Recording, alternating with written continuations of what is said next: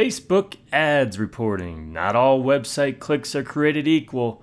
This is the audio version for the blog post found at johnloomer.com/quality. So when you analyze your Facebook advertising reports, are you focusing on all of the right metrics? Many aren't, even when their base metrics are correct. A prime example of this is with website clicks. Recently, I've been seeing that I can get a very cheap cost per website click when targeting lookalikes and interests.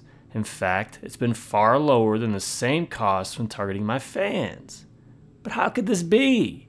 It could mean that either Facebook is doing an insane job assembling lookalikes and interests. It could also mean that the quality of my fan base is not what I thought.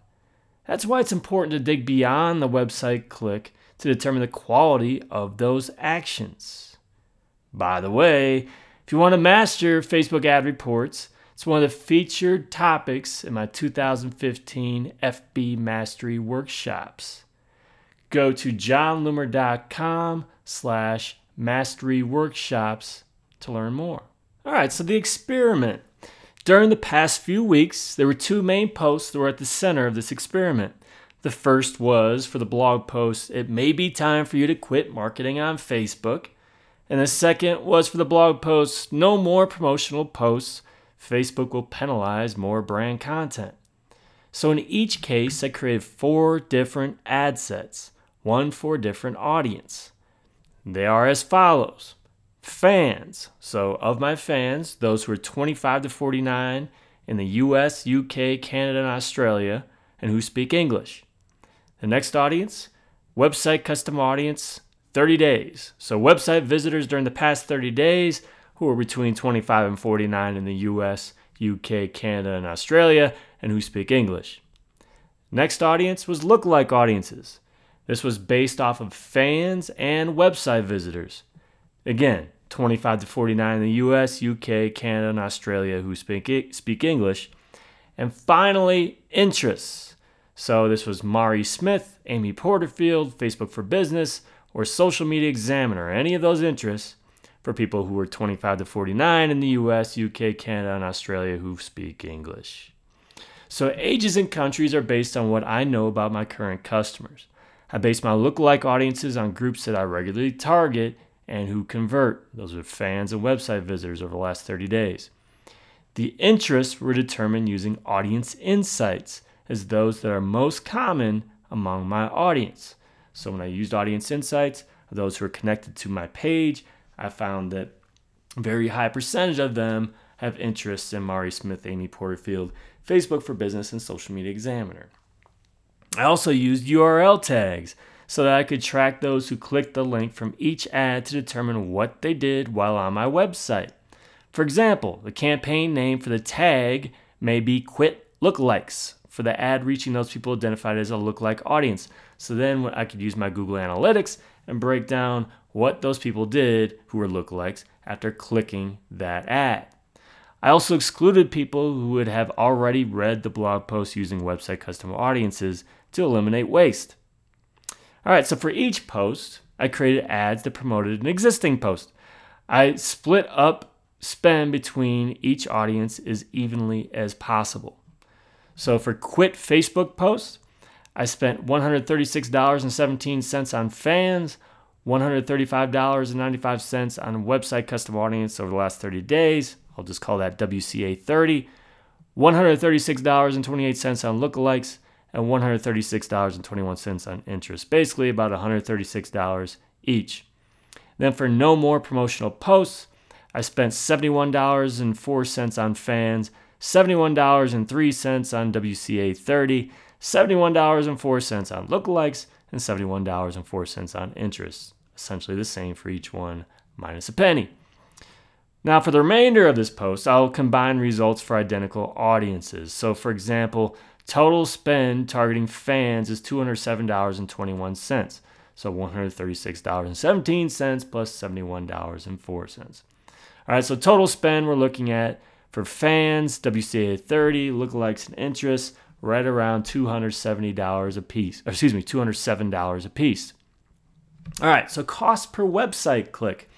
The primary purpose of these campaigns was to drive traffic to my website. So here are the total number of website clicks and cost per website click for each audience.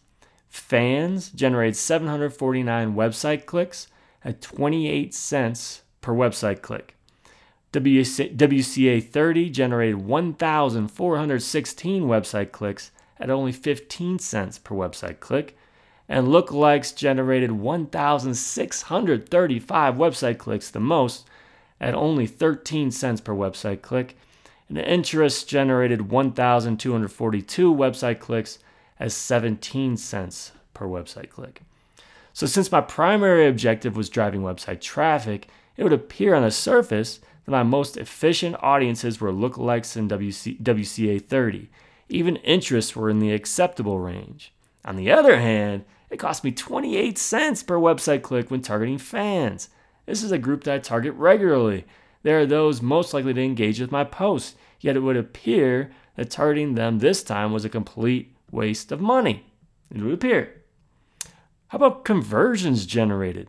Keep in mind that my primary objective here was to drive website traffic to my blog posts that were not positioned to convert. I did, however, have both a pop-up and top right widget promoting my ebook, so a percentage of those who visited these posts would undoubtedly convert. When I created these campaigns, I also tracked pixels associated with this ebook so I could see how many of those who clicked the ad to read my post ended up converting as well. Alright, so following is the number of ebook conversions by audience. Fans, 22. WCA 30, 19. Lookalikes, 3. Interests, 9. That's crazy, right? Before we saw that fans result in far fewer than half the website clicks of lookalikes, yet they converted at a far higher rate. So here's a look at the percentage of website clicks that resulted in a conversion. Fans, 2.9%. WCA 30, 1.3%. Lookalikes, 0.2%.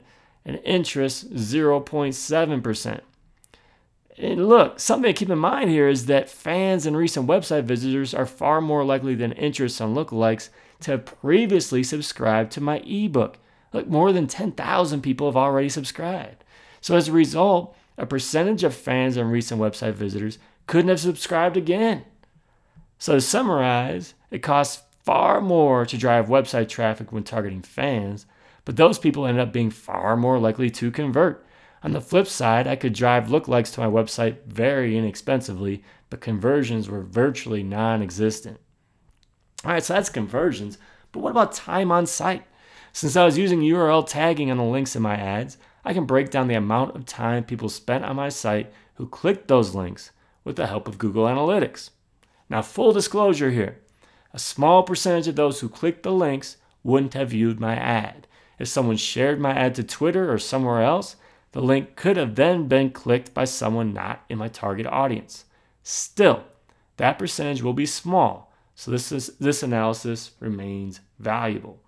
So here's a breakdown of average time on site by audience. Fans, 1 minute 12 seconds. WCA 30, 55 seconds. Lookalikes, 26 seconds. Interests, 33 seconds. So based on conversion results, this shouldn't be a surprise. Fans spent more than twice as long on my site than lookalikes and interests. My recent website visitors weren't far behind, spending more than double the time of lookalikes and 22 seconds more than interests. Bottom line, dig beyond the click. This is an example of why you need to dig beyond the click when analyzing your results. I typically say that someone focusing on cost per website click when traffic is the objective is looking at the right metrics, but clearly that's not always enough.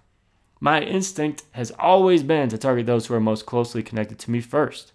That's why I always target fans in WCA 30. I rarely go beyond that since I have less trust in the quality of the audiences when using interests and lookalikes. But if I didn't know any better, I would have stopped my ads that targeted fans. In fact, I may have escalated budget on the ads targeting lookalikes. But as you can see, that would have been a huge mistake. Interests and lookalikes were giving me empty clicks, while fans and recent website visitors provide quality visits.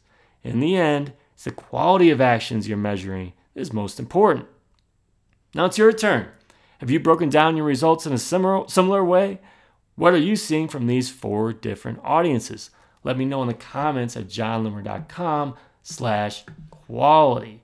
And again, just a quick reminder, if you want to learn how to break down your custom ad reports like I do, make sure to sign up for my workshop that's entirely on, I've got 2 different workshops. One that's entirely on Facebook custom ad reports. Go to johnloomer.com/mastery workshops to learn more and sign up for the 2015 FB Mastery Workshops.